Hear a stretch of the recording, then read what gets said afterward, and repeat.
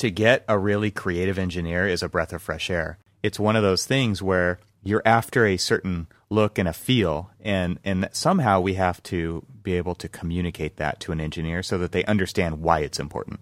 I don't think we put enough value on engineers as designers as we should. Welcome to Archispeak, a fortnightly podcast about all things architecture. My name is Evan Troxel, and I'm one of your hosts along with Neil Pan and Cormac Phelan. Have you ever wondered what it's like to work in the profession of architecture? Have you ever worked with an architect?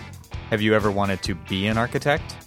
Maybe you're in school and don't know what you're getting yourself into, or perhaps you know exactly what it's like because you've been working in the profession for a long time, and you know that the more things change, the more they stay the same. Or maybe, just maybe, you're planning on changing the world. Join us as we have a casual conversation about our passion, architecture. It's time for some Archispeak.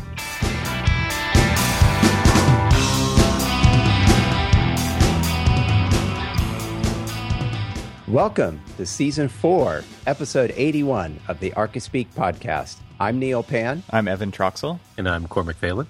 And this episode of Archispeak is sponsored by ARCAT. Check out all of the features they offer at arcat.com. We'll talk more about ARCAT later in the show. Next up, we have some friends of the show to announce.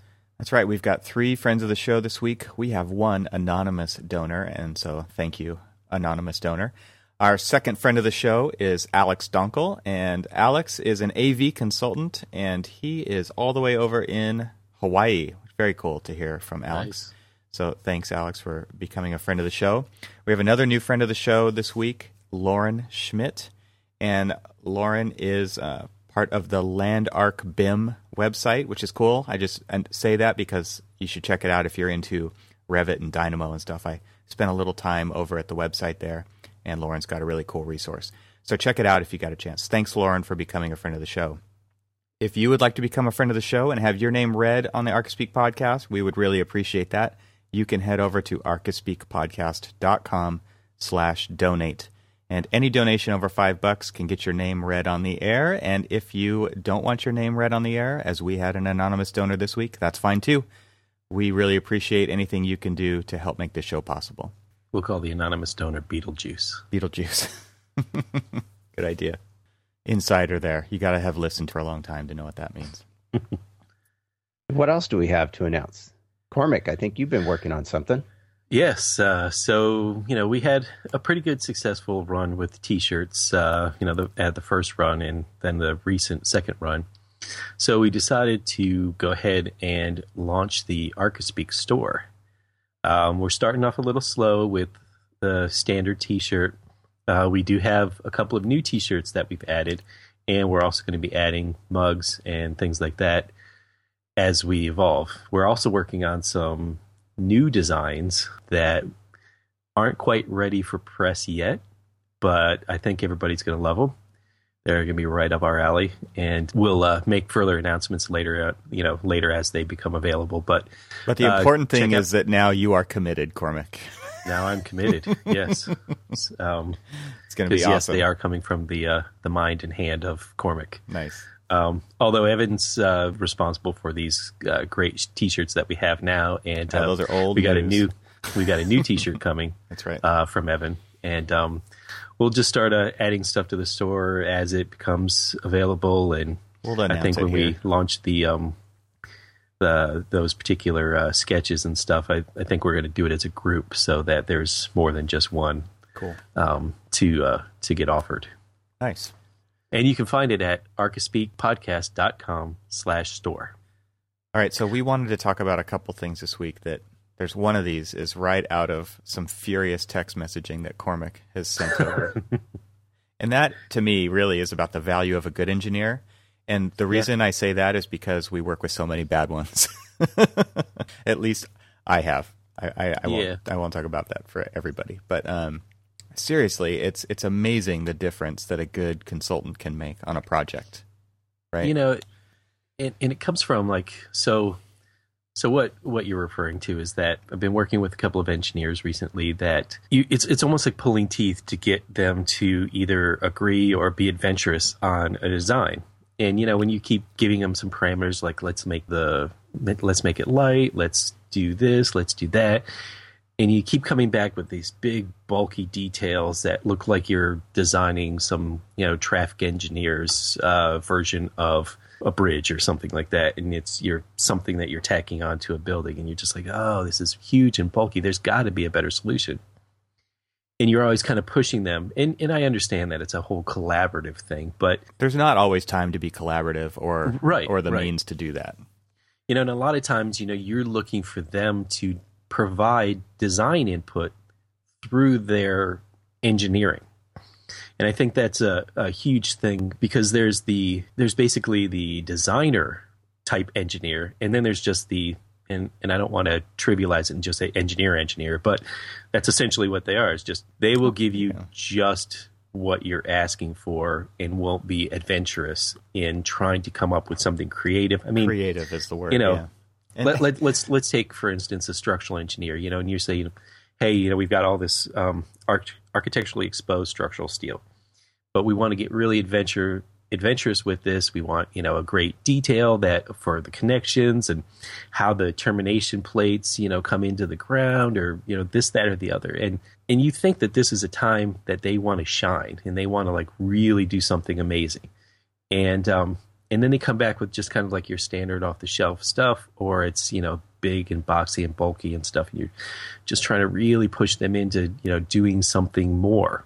And, sometimes it's hard. Sometimes it's easy. I mean, sometimes you get, really good engineers that can really kind of push the design and help steer the design. I'm, working with people right now that, are really kind of contributing to the design and working through some really cool things. And really, to be quite honest with you, they're things that I've never done in my career that I'm like, oh, wow, this might actually be one of the best things that I've ever done or have ever been involved with. Yeah, I've got some similar experiences too. And I also think that we should say that there are the same people working in our architectural offices like that we're describing here, right? There's people who are going to do things creatively, and then there's other people who are going to either give you exactly what you want or maybe even dumb it down further. Exactly.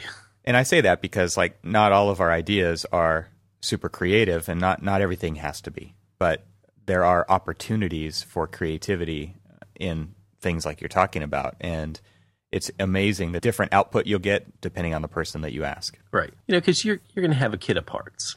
I mean, everybody knows that a bolt is a bolt. And I'm going to kind of stick on the subject line of structural engineer because I've had a good, like I said, good and bad experiences with structural engineers where it's like, okay, here's a truss design, or here's a truss profile that we would like to have in this particular building. It kind of incorporates.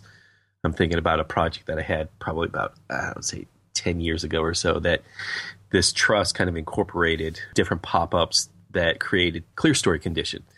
And they're looking at it and they're like, oh, we can't do this because it creates a moment here and it creates a moment here. And I'm like, ultimately, at the end of the day, it wasn't that they couldn't do it. It's that they just either didn't feel challenged or they felt like, I don't know what it was. But at the end of the day, they did it. And it was just a real simple shed truss with a small portion that was a flat roof to create the clear story condition. It was kind of like a little sawtooth.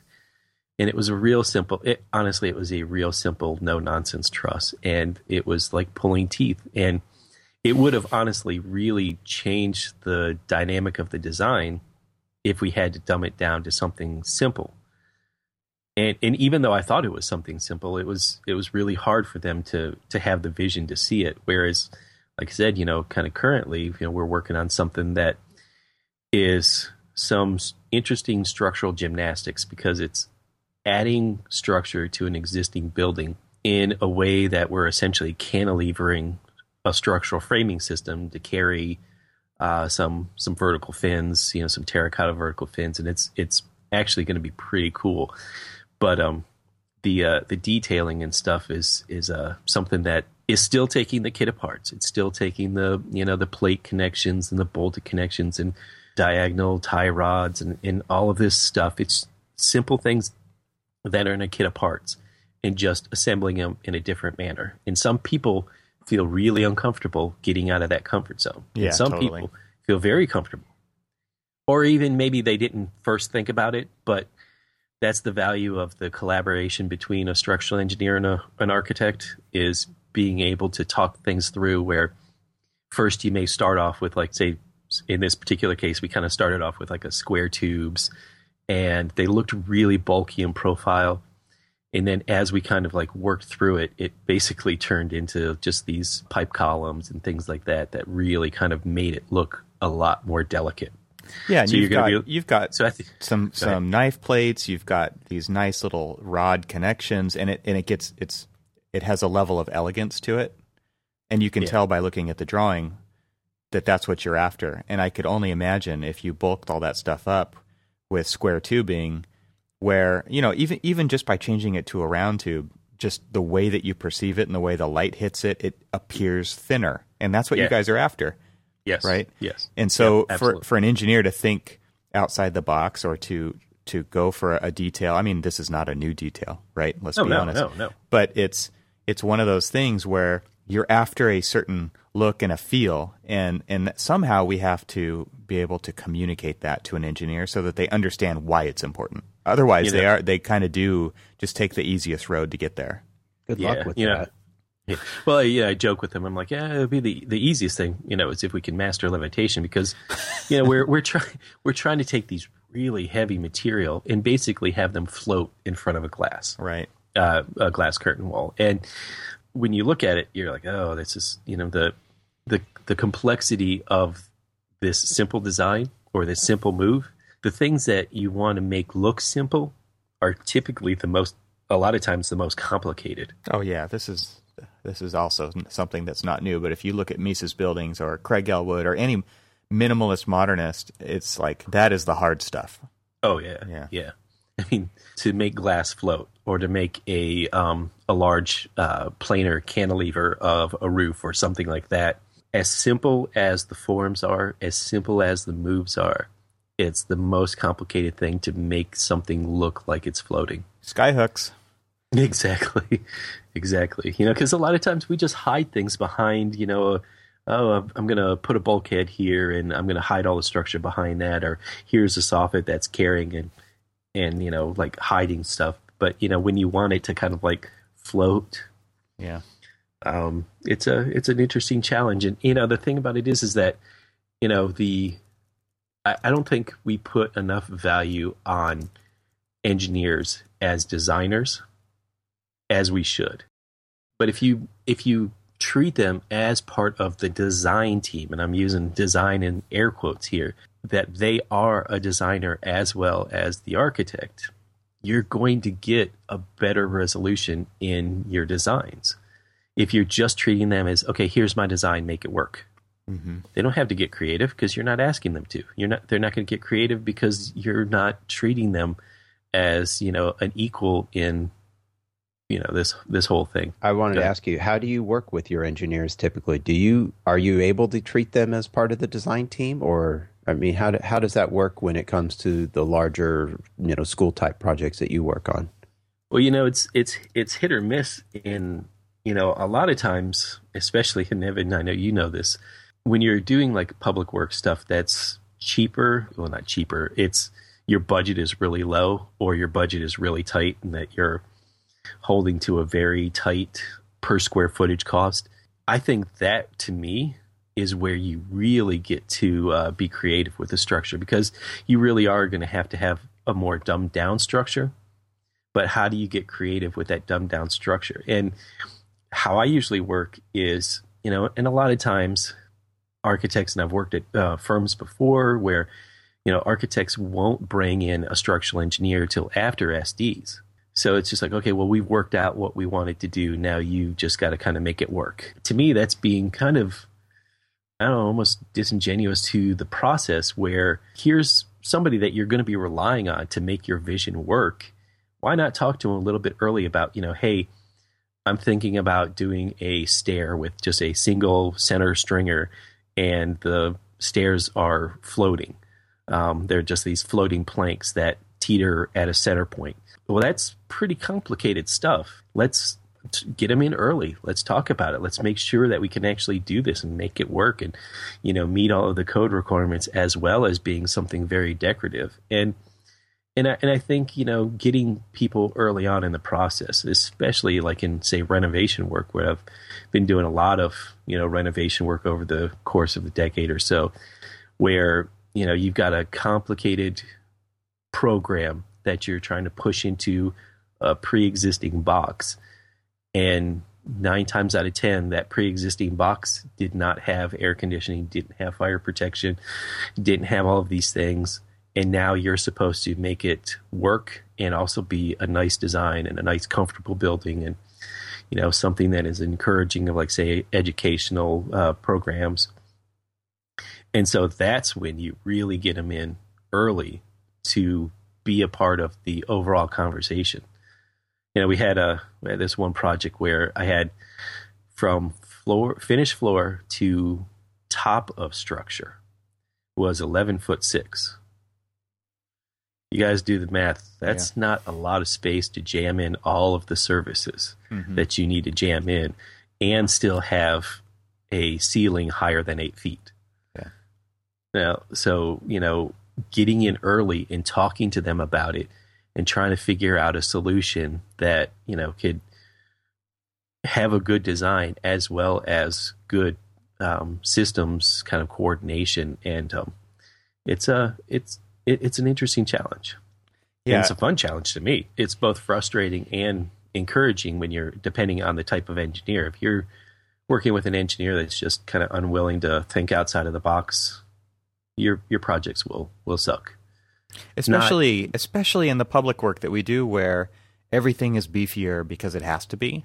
It's even harder, I think, to work with an engineer who is used to working with those agencies, and they kind of have a feeling that we're not going to be able to do that because they'll never approve it. And so the compromises happen very early in the project, right? Before anybody's had the chance to actually say that's not going to work. And I get it. You don't want to have to go back and redo something that late in the project. But at the same time, the longer we do these types of projects, the more neutered we get with ideas, because there's been so many things that have been denied because they just won't allow it. And these are things that I'm talking about are way more restrictive than the typical code, especially in the public sector. Yeah. And actually, you bring up a good point, because a lot of times the reason why we wait to bring an engineering in is because we don't want the engineer to. So we go through thousands of iterations of a design, and, there's stacks upon stacks of trace paper that we've, burned through. And a lot of times the fee is built so that the engineer themselves, they don't usually have, a fee built in for you to be able to have them work on thousands of different iterations.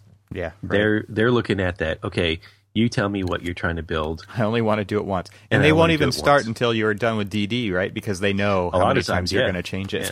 Yeah. And even though your submissions are supposed to have, basic, like maybe a single line MEP drawing, or, outlet layouts and things like that, or, a structural diagram, they're like, well, we don't want to start until your DD is approved, so that, we're only coming and doing it one time. So I think there's, we're kind of handicapping ourselves in the way that the fees are based, where what we're doing is limiting their ability to kind of get in, roll their sleeves up, and be as creative as we are during the whole design process. I mean, okay, well, we've got all of this ductwork that we're supposed to get into a clear space of, say 3 feet, and it's got everything else in there. And so what do we need to do with it? How can we be creative so we can, make everything else kind of feel open and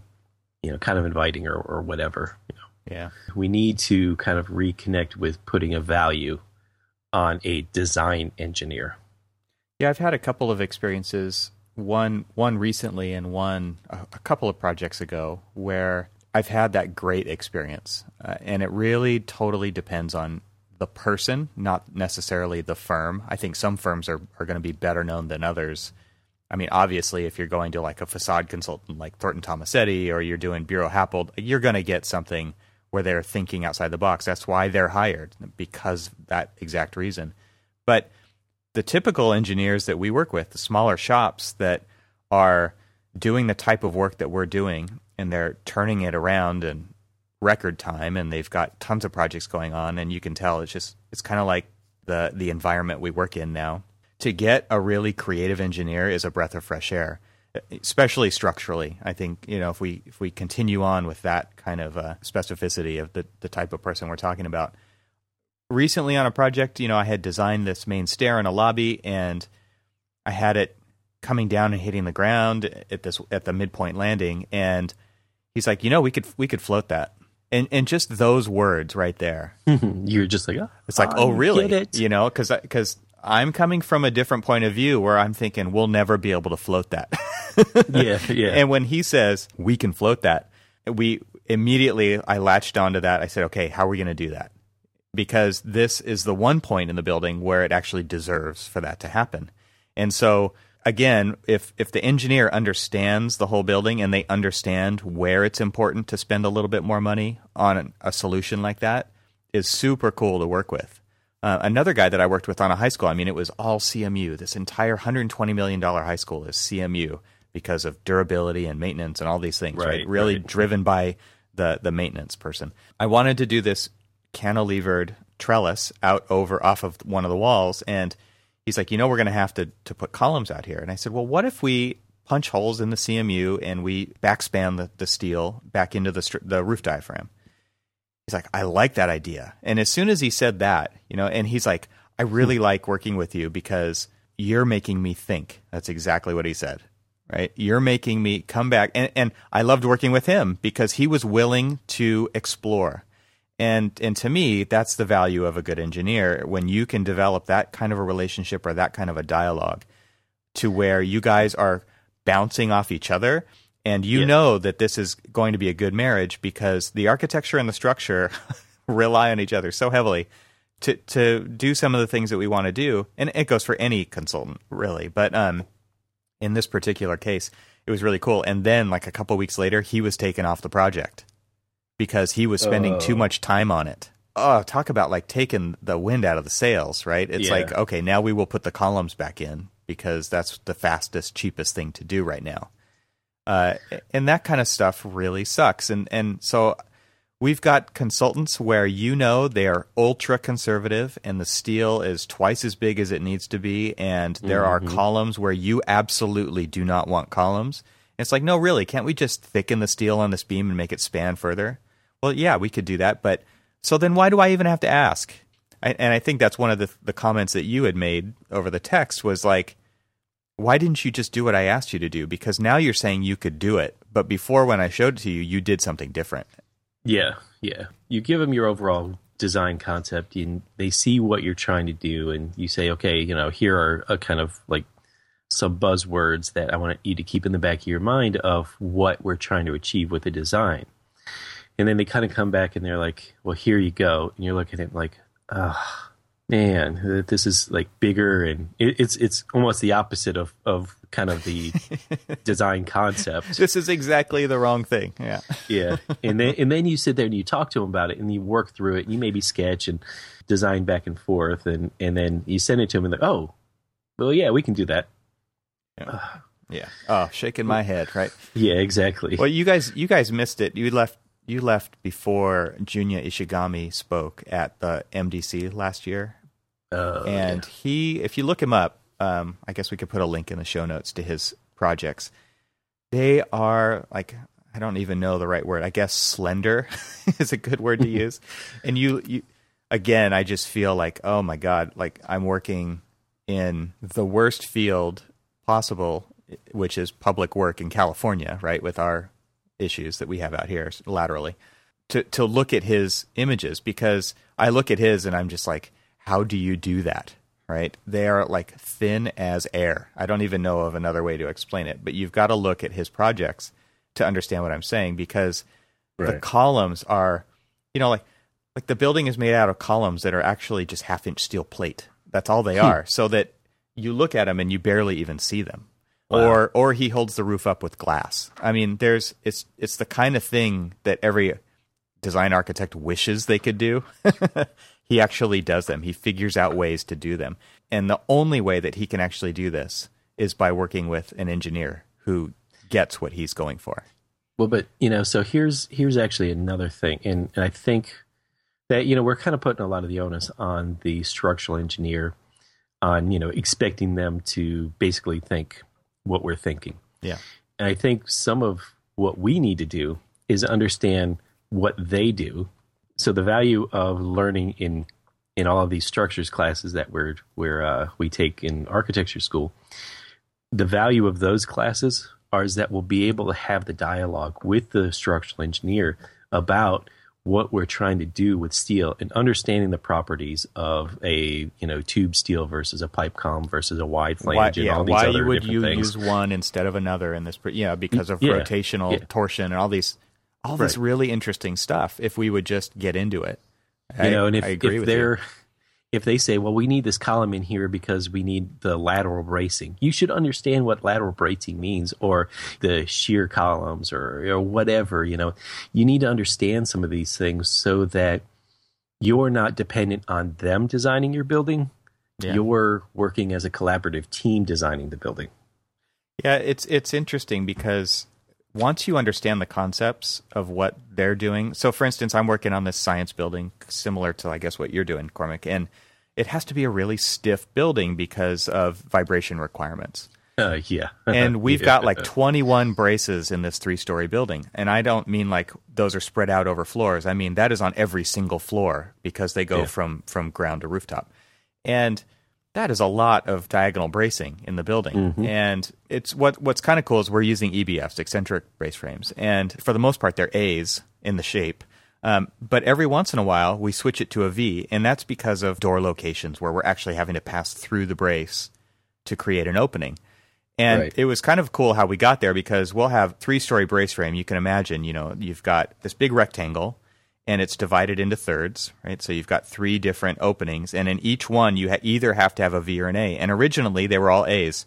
But in one location, we said, we've got to have the door right here, which goes right through one of their V's or A's, and say, hey, what if we flip it right there? Yeah, totally. You can do that. You can totally flip it right there. So we've got this kind of mixed bag in certain locations where it might be A's on 2 floors and then a V on the top floor. And it's cool just to, I wouldn't have known that unless I worked on this project, that's even something that we can do. And so from now on, I get to say, okay, well, let's flip this one and just make the process go a whole lot easier. Or what you're now learning is, okay, so I'm going to have diagonal bracing within this building because, I'm trying to keep an open appearance, and so I'm not having any, kind of like shear walls or anything in this thing. So I know that we're going to have like end bay bracings or whatever. So now you're learning, it's like, okay, so how can I design that in at the next project? Yes, exactly. So that I can actually celebrate this design. And then if you're starting to talk to your engineer about, okay, so we're going to express your structure. Then they start to think, okay, so now it's going to be out in the open and it's going to be visible. Do I want to do this this bracing with this big clunky wide flange with a couple of angles, or do I want to do it with tube steel or whatever that kind of make it really light and thin but still achieve the the criteria that I need to? It really is on us to listen to them too. So yeah, yes. they're listening to us in that, and then they're gonna throw back ideas, and it's really important to listen to exactly what they're saying and why they're saying it. Well, I want to use tube steel here because, or they'll just say I want to use tube steel here, and you have to ask why, so that you can learn from it. What was great is so the engineer that I'm working with right now, he's got this, he's got a more of a pragmatic kind of approach for certain connections and stuff. And they make perfect sense. And I think he and I talked through wanting to do certain kind of, architectural enclosures to, where we're penetrating the steel through the curtain wall system. Well, once you do that, you've got to figure out a way to close that hole. And so, we talked about, different ways of doing that to kind of make the structure either square or something that I can kind of close around it and make a nice, good seal. But then, we started talking about plate connections and like, oh, well, what if I run the blade between two mullions and things like that? And, so it's just this kind of like dialogue of what is the easiest way to create this end appearance, and how do I work backwards to a structure to get it that way? And I can't stress enough the value of being able to have each other kind of speak each other's language. Yeah, I think it's also important for your firm to kind of identify, or you as a practitioner to identify who those people are, so that you make sure you work with them again and give them the business. And then also with the ones that you don't like working with, there's got to be some way to say, here's why I don't like working with you guys, because you're way too conservative. And we've done that before on projects. Sorry, we don't like to work with you guys because, or this particular engineer on your team, because we don't get what we want out of it. It is up to us to say that, and to maybe have some kind of a vetting process where we can, to other teams, recommend certain engineers or consultants based on performance on past projects and different experiences that we've had. It makes sense to me, right, to know in my firm that, okay, I really want to work with this engineer on the next project, so hopefully they're the ones we pick, versus I definitely don't want to work with that engineer because it's just a headache the whole time. Right. That would be a good thing for firms to have, is that type of a resource, I think. Yeah. I mean, we get pre-qualified by clients all the time. We should pre-qualify our design team. Yeah. If they would only do that to the contractors. All right, let's talk about ARCAT. All right, so our sponsor, ARCAT, for this episode. What's the one thing we all do in our practice? Search the internet for content, right? That's right. We want to let you know about ARCAT.com. ARCAT is an online resource devoted to bringing content to the building professional. They have huge libraries that you can access, and they don't hit you up for subscriptions. There are no fees, and they won't make you register to download the content. We've all been there. You finally find the right file, and you get blocked with a registration pop-up, and you think, oh, yeah, thanks for wasting my time. I'll find it somewhere else. ARCAT's BIM library is really second to none and available in just about any format you need. In fact, their entire BIM library is formatted for the last 5 versions of Revit. Their CAD detail library has thousands of CAD details, and if you ever need specs, the ARCAT library is the most consistent library you will find. Every single spec is written in the CSI 3-part format. There's so much more on their site, including catalogs, videos, and Spec Wizard. Go to arcat.com or download their app and check it all out. It's a great free resource that you don't have to register to use. Visit them at arcat.com. That's ARCAT.com. And thanks to ARCAT for sponsoring this episode of ArcaSpeak. We've been rushing for pulling together a GMP set, and we've been needing to pull in a lot of content for these bidders to understand kind of the design content, because it's pretty early in the CD phase for them to be doing this, but because of scheduling and everything else, we have to. And I swear I basically left the tab open for ARCAT and just kept jumping back and forth between it. So there isn't one specific one. It was wholesale project. Every bit of I was pulling stuff out of ARCAT to pull this set together to get as much information, spec-wise, detail-wise, everything. So they saved me again. Nice. Well, Neil, I would be interested to hear how, in the residential side of things, your dealings with consultants. Yeah, it's very similar to your experiences. I think getting the engineers involved early always helps. Although I found with residential, and most of what I do is not high-end custom residential. It's more lower end and more simple things. In addition to my previous work doing more production housing, the engineers really kind of come in late in the game. As you were mentioning, Cormac, that's part of the problem. They come in so late that you're trying to fix problems that were created during the design process, where you could have avoided them if you'd gotten everyone involved a little bit earlier. Yeah, I've always been a huge advocate for that. So but it's always a challenge, and definitely different engineers give you different levels of service, just like architects, right? Yeah. So, yep. I've had plenty of experiences where it's almost where you kind of get what you pay for. Totally. The cheaper the engineer, the less they do, right? The more you have to do for them. You have to spend fixing their stuff. Totally. Goes right back to my gripe earlier about not wanting to work with certain engineers. And that's the reason right there. It's because I'm laying out their ductwork. Okay, you guys can't figure it out. I guess I'm going to have to figure it out for you. And they're like, thanks. Right. Or it's just like, they're going to just throw it out there. And it's just like, okay, well, here's your corridor. I'm going to run, this bit of duct, down this corridor. I'm like, yeah, but we've got this and this and this and this and this. You need to be a little bit more creative so we can have room for everything else. We're limited in our space. And so you got to basically kind of either push them to do it or find that one creative engineer.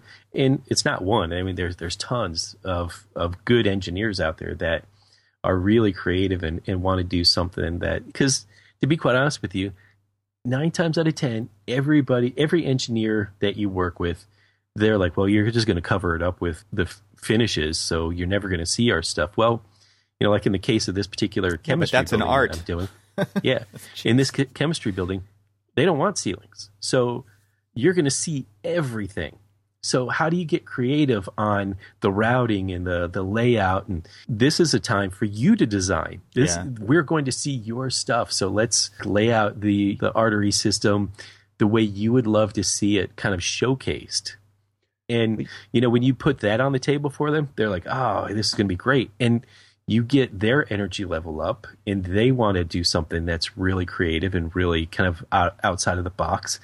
Because now they've got an incentive to do something cool. Well, even when you are covering it up, a lot of times you still want them to be creative because you've got other things that are going on, underneath the skin of it all that you really need them to kind of be creative to work around all that stuff.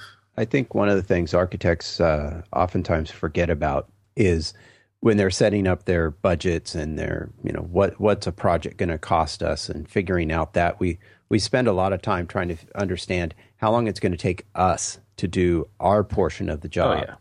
And what I think sometimes gets forgotten, and something that shouldn't be forgotten, is coordination time. Because as I found, even with the smaller, simpler projects that I've done over the last few years, just even something as an addition, when you've got new foundation area and you have to connect these foundations. I mean, not necessarily connect, but you have a crawl space, and that crawl space has to connect to the new crawl space. You can't just wall it off unless there's a second access right from the floor. And so a recent project that I had, the engineer completely ignored that, and so I had to spend time reviewing his drawings, which you have to do some amount of as well. That's but your job. I mean, I'm not checking his calcs. But you are responsible for your consultant's works. What's that? You are responsible for your consultant's work. Well, that's true. And so I'm looking at it and I'm like, dude, you didn't even put in the accesses here that we need to, go from one space to another. Oh, yeah, I got to do that. Or just completely forgetting things or doing things completely different from the design.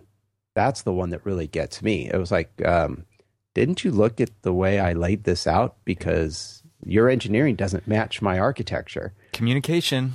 Well, yeah, it's that. But I find that it oftentimes comes down to the quality of the engineer or the time they want to spend or the fee that they're charging. Yeah. And all of that kind of goes together. It all plays together. Other engineers where I get a phone call. Hey, Neil, this isn't quite working out, or I'm having this issue. And I'm thinking, mostly on the structural side, but I've had the similar experiences with, HVAC consultants as well, even on my own house, where I laid out, or I didn't lay out, but I had, I could recognize just from my own experience how I was going to need to get ducting down to the first floor. And so I had boxed out areas for them to run their ducts, and then I get the layout back from the HVAC contractor or consultant, and they had run things in all kinds of weird places and said, "Oh, we need a chase over here, we need a chase over here." I was like, "What the hell are you doing?" So I've Neil, already you got this done covered it for you. They're like, Neil, so you got this covered by this this new soffit, and you're like, there's not supposed to be a soffit there. Yeah. Oh, well, but How do you feel about exposed ductwork? I mean, that's literally exactly what happened. Or the worst case. The worst case is a number of years ago on a project. This was more of a very tight, not quite multifamily, but single family, but attached. It's multifamily sort of project. But anyway, long story short, none of the coordination was done during the process. And so at the time I was working for a developer, and we bought the project off of another developer, and we kind of came in midstream of construction. And so we were walking around and realizing that there was no coordination done on these 3-story buildings on how to do the HVAC. So we're literally standing in the model or in framed buildings going, how are we going to get this duct over to here and to this room and up over here? I mean, that's just ludicrous. Well, this is the value of BIM, right? This is where we are solving these problems. I don't know how much BIM layout would be doing on these residential type projects. Well, I think that they would work for any size project, and I mean, you guys can see I posted an image to Twitter this week of a project I'm working on, and you can see. I guess I could put one in the show notes of just the systems, because it is ridiculous what is packed into this building. And Cormac, you know how heavy the infrastructure is in these science buildings. And this is my first science building. But I'll tell you what, everything that I've learned in this science building is going to apply to every single project I do from now on. Right. Because we set it up from the beginning. We've got 16 feet floor to floor. We've got this thick of a slab. We've got this much margin for structure. We've got the next layer down is HVAC. The next layer down is sprinkler pipes. The next layer down is this and that. We've got data packed in there. We've got hot and chilled water. We've got all these different things. We basically created like the stratification that runs down the hallways, and we know that it's going to fit within this certain width, which, by the way, it doesn't really. It would be better to be wider. But we look at all these things, and we're making decisions early on. Okay, our floor-to-floor needs to be this because we need to stay under this height limitation for the building type. Or we need to save money, right? The bigger the floor-to-floor, the more it costs. Structurally, the building weighs more. There's all kinds of problems with that. We got more drift. But just setting up kind of these ground rules for zones, I'm going to use that everywhere now. And when I go back to those other consultants I'm talking about, where it's like, no, really, I wanted the duct in the ceiling. I didn't want to see it. I didn't want it halfway through the ceiling.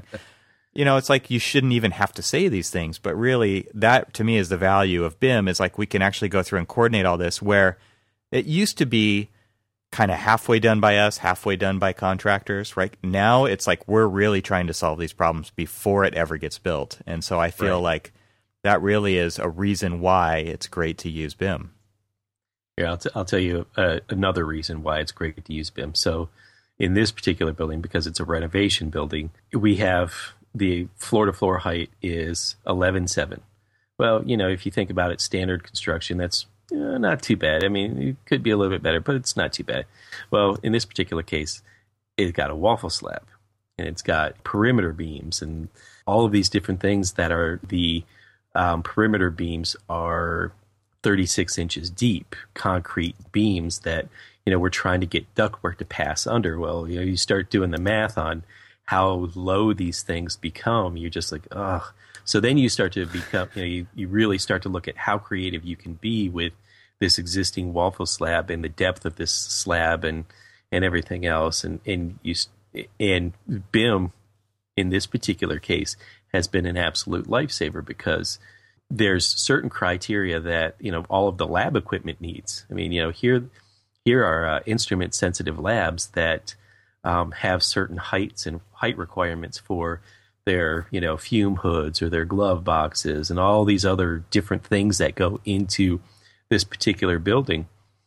And, then just the criteria of what clearance they need for, like, say, a laser lab. Yeah. And you lay that into what you would normally lay into a building, and it's amazing how quickly all of that space gets just snapped up and completely used. And you're like, okay, so now, if you look at it and you're just kind of laying it in normally, we'd have to, like all of our duct would be at 6 foot. So it's like, okay, now how do you get creative? And that's when like the creativity of the engineer, both the structural engineer and the mechanical engineer working with the architect to be able to pull what would normally be just 6 foot clear to now at least give them 8 foot clear so that the lab can actually function as a lab. Yeah. Exactly. And so that's where the creativity really comes into play. And BIM, I swear BIM has been a savior after savior because we're like overlaying things. And if I can, before the show goes live, I'll try to find a section cut through the building that we did, showing all of the different utilities jam-packed in there. And it's amazing to see, the lab equipment, modeled in there, all of the structural systems, modeled in there, including the existing and all of the arterial work of the MEP. That's cool. It's cool stuff. I mean, it's really cool to see that and to think like, man, we've done this in how short of a period of time? Exactly. It's crazy. Exactly. All right. Well, that seems like a good place to stop. I'd like to remind everyone to visit the website at archispeakpodcast.com for links to our catalog of episodes. You can also sign up for our newsletter that includes links to everything we mention in each episode. Between episodes, join the conversation by leaving comments at archispeakpodcast.com and on our Facebook page, or even talk to us through Twitter. Links can be found for all of these by visiting the site at archispeakpodcast.com. Thanks for listening, everyone. Bye. Bye. Bye.